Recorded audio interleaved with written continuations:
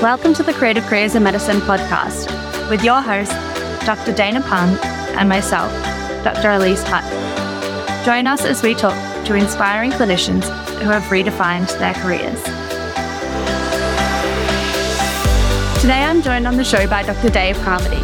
Dr. Carmody is a child and adolescent psychiatrist, as well as the co-founder and medical director of the telehealth psychiatry service Call to Mind. In addition to this, he's a co-host of the Psych Review, which is a podcast reviewing recent developments in psychiatry. Hi, Dr. Dave Carmody. Welcome to the Creative Careers in Medicine podcast. Thanks very much for having me, Elise. It's great to have you join us today. To start us off, I'd like to get a sense of what work and what different roles you're currently doing. Yeah, so I work across a number of different roles. I'm a child and adolescent psychiatrist by training, and I do some clinical work, working with young people and families mostly, doing a mix of some therapy and some general psychiatric management. I also have a role as the founder and medical director of a service called Call to Mind, which is a telehealth service, a group of about 25 or so psychiatrists that see people from all around Australia. So I have a role as the medical director of that service. And I also work in a consultation role with child protection in Victoria as well. Cool. Sounds like a bit of variety. Yeah, I found that's been a good way of keeping interested in all of the different roles that I do, but also being able to translate some skills across those roles as well. The other thing you haven't mentioned that is of interest to me is that you have a podcast of your own. I'm 1/3 of a podcast, yes, the Psych Review. So if any listeners out there, feel free to look us up wherever you get your podcast, the Psych Review.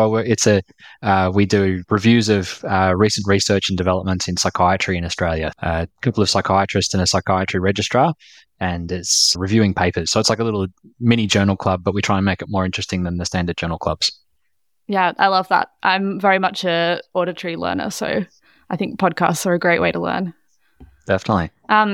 I want to get a bit of a sense of how you ended up where you are today. So that's a lot of things that you're doing currently. What drew you to medicine and med school in the first place?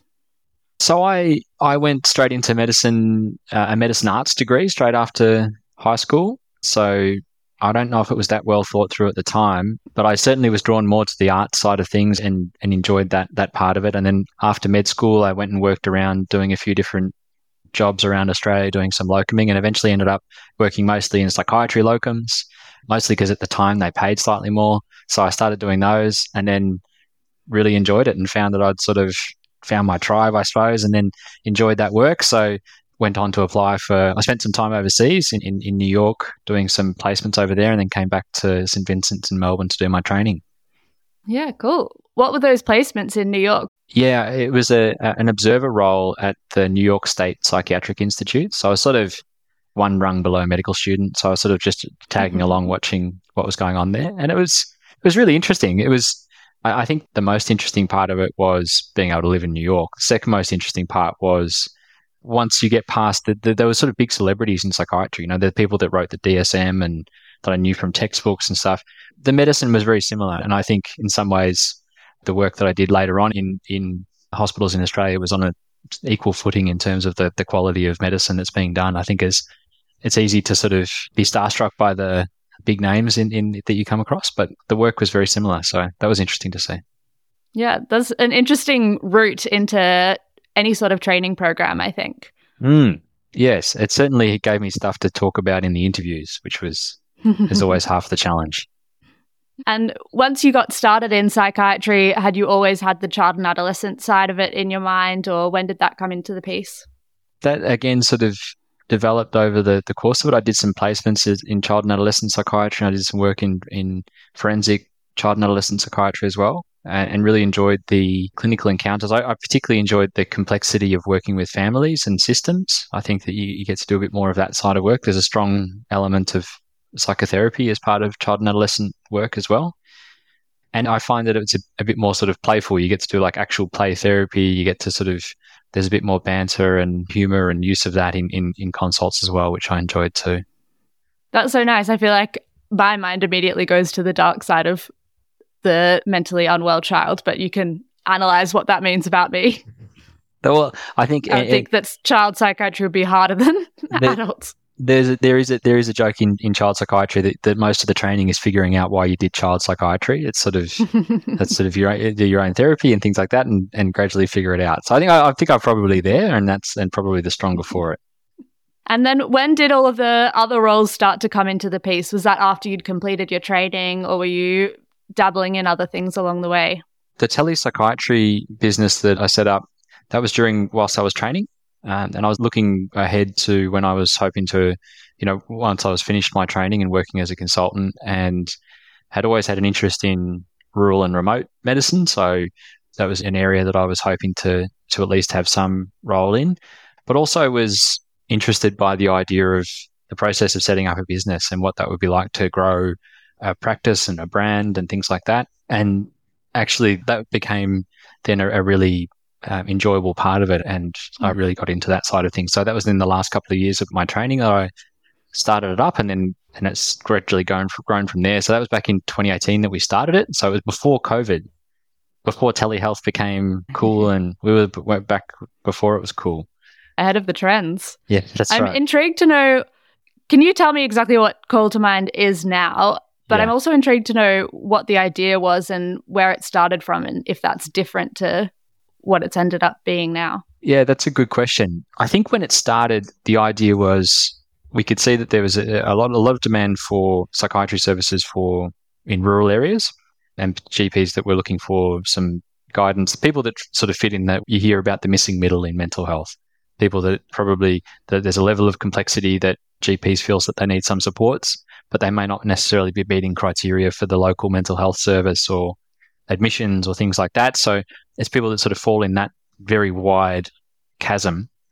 So that's where I saw there was a potential role for telehealth. And I think combining that with the idea that I think there is a growing, and you probably have a better insight into this through creating careers in medicine, but I think a lot of medical folk are more interested in some different ways of working and flexibility and things like that when it comes to the types of work that they can do. So rather than just the sort of standard bricks and mortar, set up your practice, hang up the shingle and do that until you eventually get asked to stop by APRA. So there's sort of, this was a way of trying to provide a different way of doing psychiatry.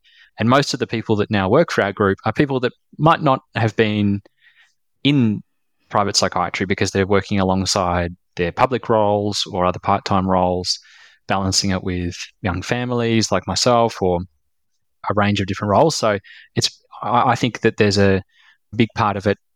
I think one of the key components of why it's grown is that there is a market for psychiatrists and for doctors who wanted a different way of working and a flexible way of working. So I think that's why telehealth has worked well for that. And it's been fairly similar. I think over the time that COVID was a big moment for telehealth, it didn't really change the work that we did. We didn't see a massive change in the number of referrals. It was steadily climbing. And I think that probably reflects there was a really large bank of unmet needs in the community already for psychiatry. So it wasn't like there was a sudden spike related to COVID. But I think what it did do was brought telehealth very much into the mainstream, and people you didn't need to sell people on the technology of it, which was fun because that's the boring bit of talking about, oh, do I have to download something or whatever? You could talk about the interaction. That probably meant that it brought it to a wider audience, and there was a change in some of the Medicare stuff around that. So we started being able to see people in metropolitan areas too. Since then, we've now grown to about, I think, 26 or 7 psychiatrists now working through the platform. And we've recently partnered with a telepsychology group as well called Someone.health. They've got about 200 psychologists providing low-cost and bulk billed psychology. So now we work alongside them doing some like shared care models and cross-referring. So that's where I think things are going next for Call to Mind and Someone.health, is that adding in those different offerings and the opportunities of bringing together care teams regardless of your geography. Yeah, incredible. That's huge that you've built that. If you imagine 26 or so clinicians sitting in a private room somewhere, that's a huge private practice. Yeah. So it's a huge practice. Yeah, I get a lot of satisfaction out of seeing people who might not have been able, it's sort of making use of the medical workforce more effectively in a way that you're bringing people into a private role. And then I think something that we hear a lot working in private practice in psychiatry is that there's a sense of like the worried well. And I think that's certainly not what we see. We see it's people who are in that missing middle where there's certainly significant distress, a lot of complexity and risk, but you can manage that, I think, in the community with making use of different resources like local GPs, psychologists, other telehealth services, that sort of stuff. How does it look for a psychiatrist logging into work for Call to Mind for a purely clinical role?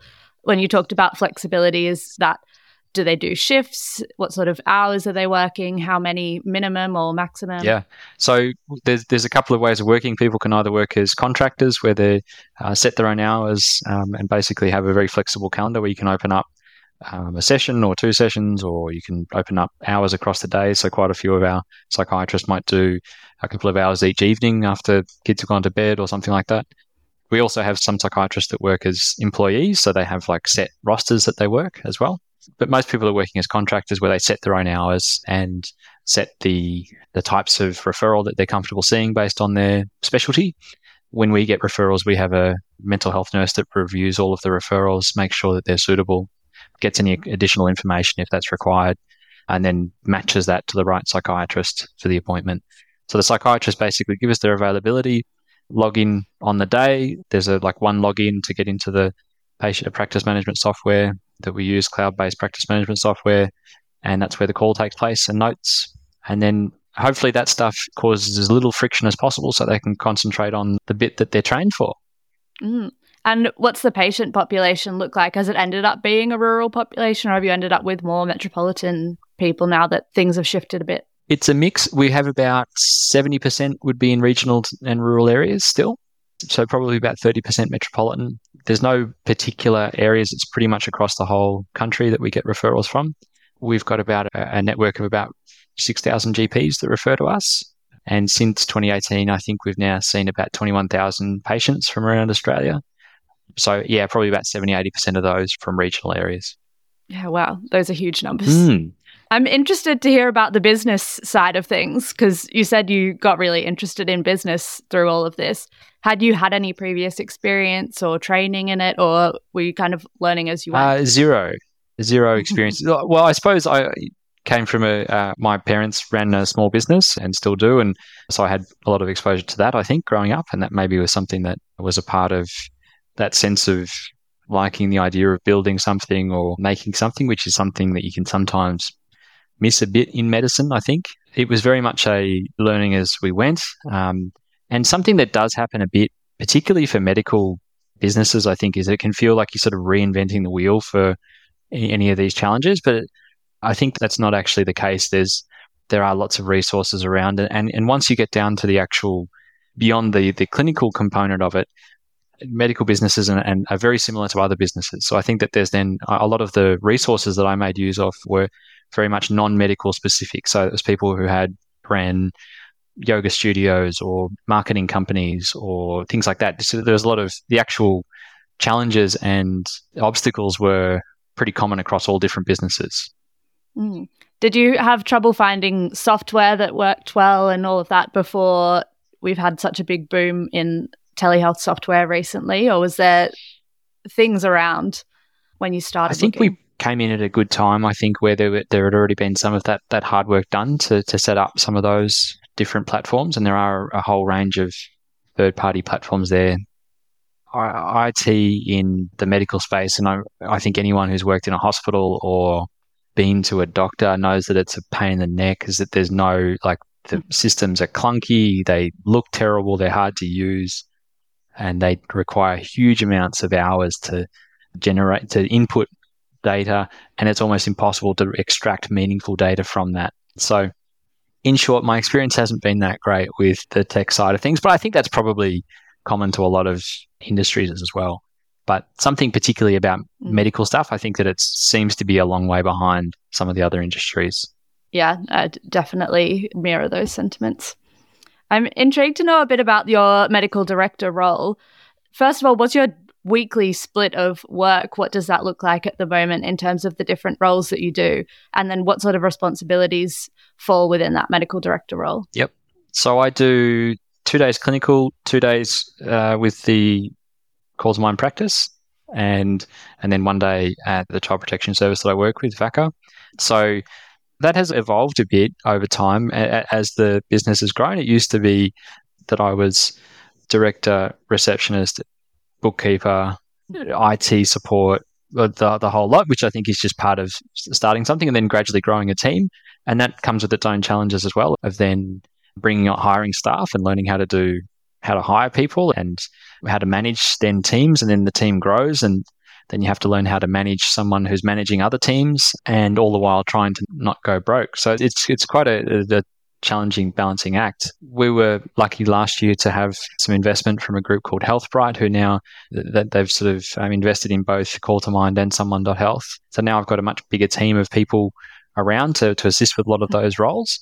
And now, as the medical director, my focus is very much on providing the sort of clinical lens on the work that we do, making sure that the quality is really high of the work that we do across the whole group, both the psychiatry and the psychology practice, support to the clinicians so that they feel like they can do their best work and feel supported, and growing the service further in terms of different offerings that we have. So we recently brought in a specific evidence-based ADHD assessment pathway and treatment pathway that we've started to use. So developing that and building some of the evidence around that, and continuing to grow the clinical team as well by recruiting further psychiatrists and psychologists to our platform as well. I'm interested actually about the fact that I imagine with any sort of telehealth psychiatry business, it is going to attract a lot of people with looking for ADHD diagnoses and treatments. Have you found that with Call to Mind? Yeah, there's been, I would say over the last 2 years, it went from being a single digits percentage probably when we first started out in terms of the referrals. So probably 30% of our referrals would be people wanting to explore that as a possible diagnosis, or where it's been recommended that they look into that. So I think that I'm not sure if it's specifically telehealth. I think that it's across the board. Talking to colleagues who work in private in other contexts, I think that there's a similar pattern there as well, that there seems to be a combination of a very large number of people who haven't been able to access this type of service before, or haven't had an awareness of that issue, combined with a lot of coverage of that at the moment. And I think it's on people's minds to explore that as an option. Yeah, it's definitely a trend that I see in the media, not in medical literature necessarily, but the general mainstream media. Yeah. And from what I know, I like showing my age is I'm not on TikTok, but from what I hear I talk to my patients and they tell me what's on TikTok. There's a lot of stuff on TikTok about it. That's what I hear. There's definitely stuff on TikTok about it. I'm probably too old to be on TikTok, but I don't think that's probably doing you too many favors at the moment. So it sounds good that you've got a good protocol to face all those patients with. Yeah, look, we found that there was a lot of different ways that people were going about assessing ADHD and treating ADHD. And from the client perspective, I think that it's an incredibly difficult thing to navigate, of how to find suitable assessments. And there's a lot of variety. There's a lot of time that's spent doing it. It's expensive. So we wanted to find a more consistent way, both for the clinicians so that they can feel comfortable that they're working within a really solid basis, so that there's because the assessment of ADHD and its treatment, it does come with risks, and it can be challenging. And also from the patient perspective, that they know what that's going to look like, some certainty around the timelines of that, what it's going to involve. It's been up and running for 3 or 4 months now. We're getting referrals through, and it seems to be going really well. And we're monitoring a lot of PREMs and PROMs, the patient-reported experience measures and the patient-reported outcome measures, to monitor the response to that as well, to build some evidence that this is a good way of going about it. Well, it's fantastic that patients have access to your service, even if, no matter what the outcome of that appointment is, whether they get reassured that they don't have ADHD or diagnosed and treated for ADHD. I think if they weren't able to access something that we've put very much central to that assessment process is that it's really important, given the nature of that diagnosis and also some of the comorbidities that can go with it, is that it's really important to have a general psychiatric assessment as part of that, to sort of understand the whole picture, rather than just going based on questionnaires and making a diagnosis on the spot. I think it's really important to have an appreciation for the whole person, and also any other issues that might be either contributing or presenting in a similar way to ADHD symptoms. Is there any other particular conditions that you see more frequently via a telehealth service, things that you think people wouldn't have previously sought out help for or feel more comfortable seeking help through that means? Yeah, that's a good question as well. I think there is a growing awareness. I think certainly even in the time that I've been working in psychiatry, which is not very long, I think that there is a growing awareness of some of the effects of trauma and complex trauma and things like that I think is a big part of the referrals that we see as well. A common referral to us would be people who have been seeing a GP plus or minus psychologist for a long time with depressive symptoms or anxiety symptoms, and then the GP might flag, could there be a component of PTSD or a trauma picture here? And that's something that we can then we explore as part of the psychiatric assessment. And I think that that's quite a common source of concern for both GPs and patients. And it's a really good opportunity to sort of reframe or come to a different shared understanding of what might be going on. And the feedback that I get certainly from my own anecdotal experience of seeing young people who often have had different forms of developmental trauma or adversity, sometimes that telehealth can be a little bit more approachable in that way, particularly for people. There is some evidence that people who have experienced trauma can find it a little bit more approachable and easier to manage because you don't have the sort of the physical proximity that face-to-face medicine has, and people can have a little bit more control over the encounter in a way. That's been really interesting. I've had anecdotally a few people have told me that they wouldn't have been comfortable seeing someone face-to-face, but they were comfortable doing telehealth. Yeah, that's interesting. The comfort of being in your own house is being in control of the situation. Yeah, and look, I can imagine that it would go both ways, that sometimes you could have people might prefer not to be in their own environment, to be in a particular physical setting to see a psychiatrist, and that's totally fine. But it does seem to suit some people well. I'm interested to hear a bit about what you think the future of these sort of services involve, and if there's anything that you've got on the cards for Call to Mind or any particular big changes that you see coming or you'd like to see coming. I think mostly to date, I think that the way that we've been practicing is pretty traditional in a way, that there's the digital component in the sense that you're doing it over a video call. But in a lot of ways, it's very similar to a traditional private practice or a mental health service where you're referred by GPs, see a psychiatrist, and then do reviews. I think that there's probably some room to, and one of the things that I'm motivated to try and excited to try and institute is more of the sort of shared care approaches of bringing together multidisciplinary teams. So being able to bring in, for example, in the work that I do with children and adolescents, having a telehealth psychologist involved to do some individual work. There might be the option to involve a pediatrician or an occupational therapist to sort of build a bit of an MDT around a young person. And if someone is in rural New South Wales where that's not available, I think telehealth can be a way of bringing that together. It also means that you have maybe greater choice of the types of who you can include in that care team too.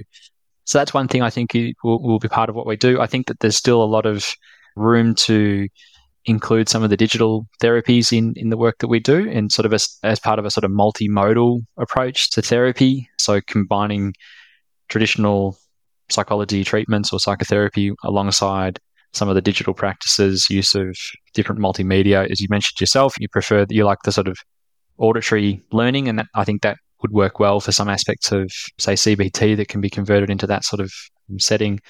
So I think that's going to be something that we see being used, maybe not as an alternative to therapy, but maybe as an adjunct to it, augmenting it a bit.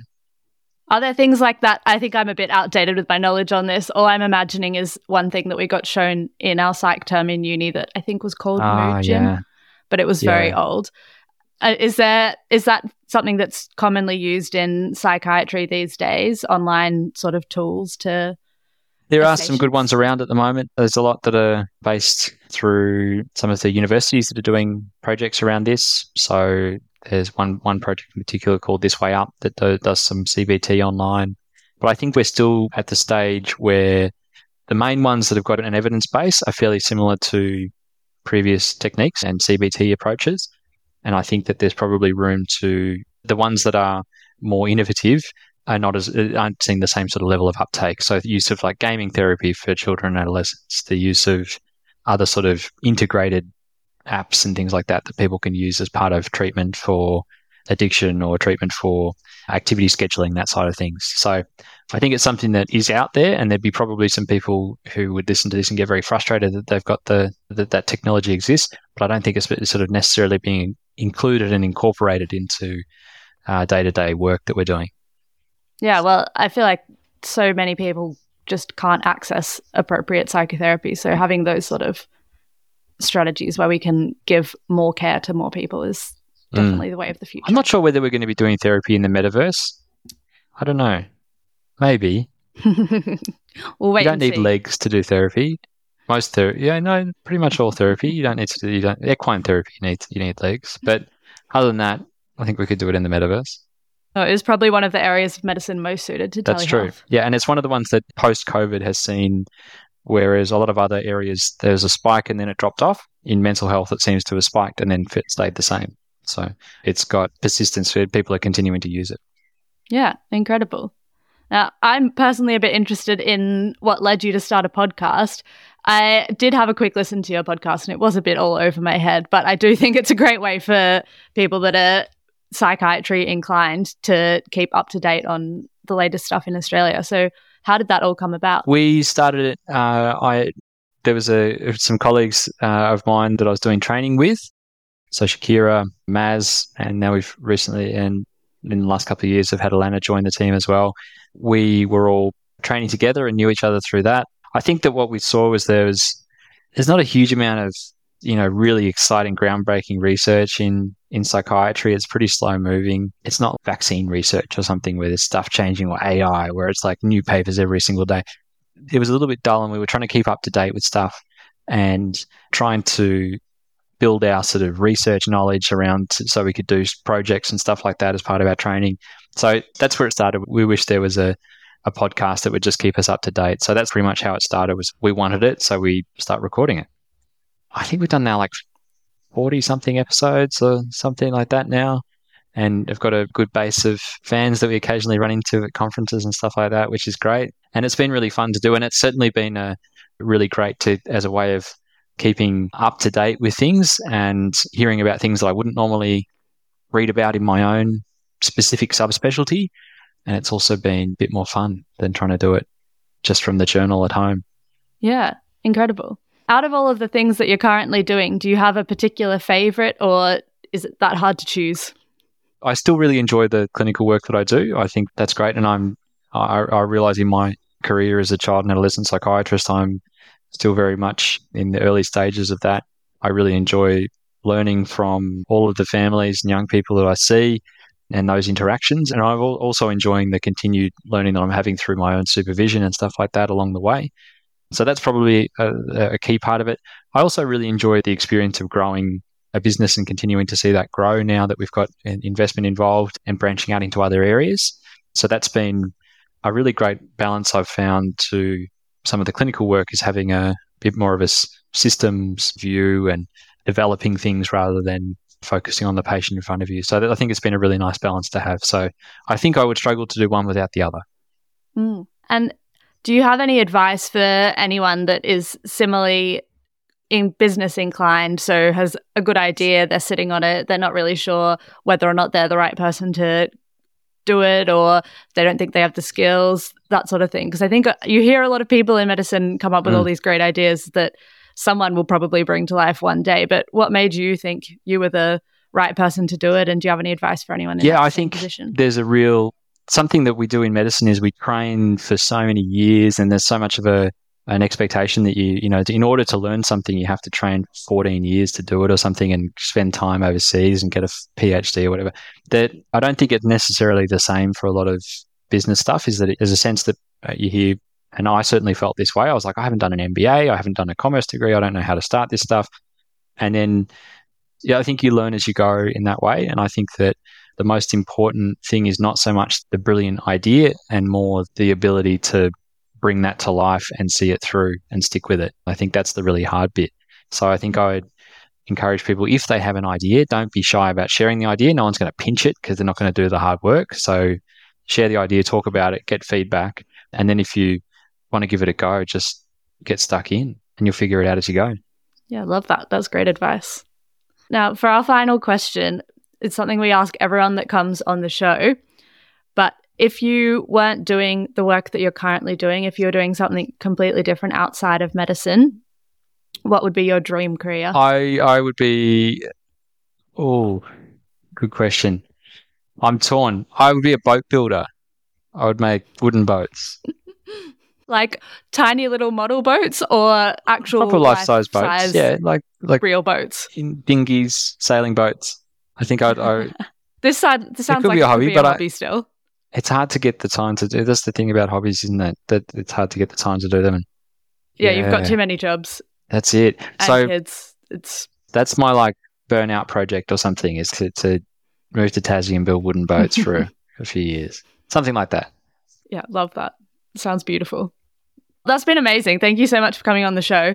It's been really interesting to hear about the conception of the whole business and all the different thanks things very much that for having me. doing. And I've been following along with CCIM along the way because as a sometimes frustrated medico, I think it's good to have a range of options and hear about what people are doing in the space. So thanks very much for providing that.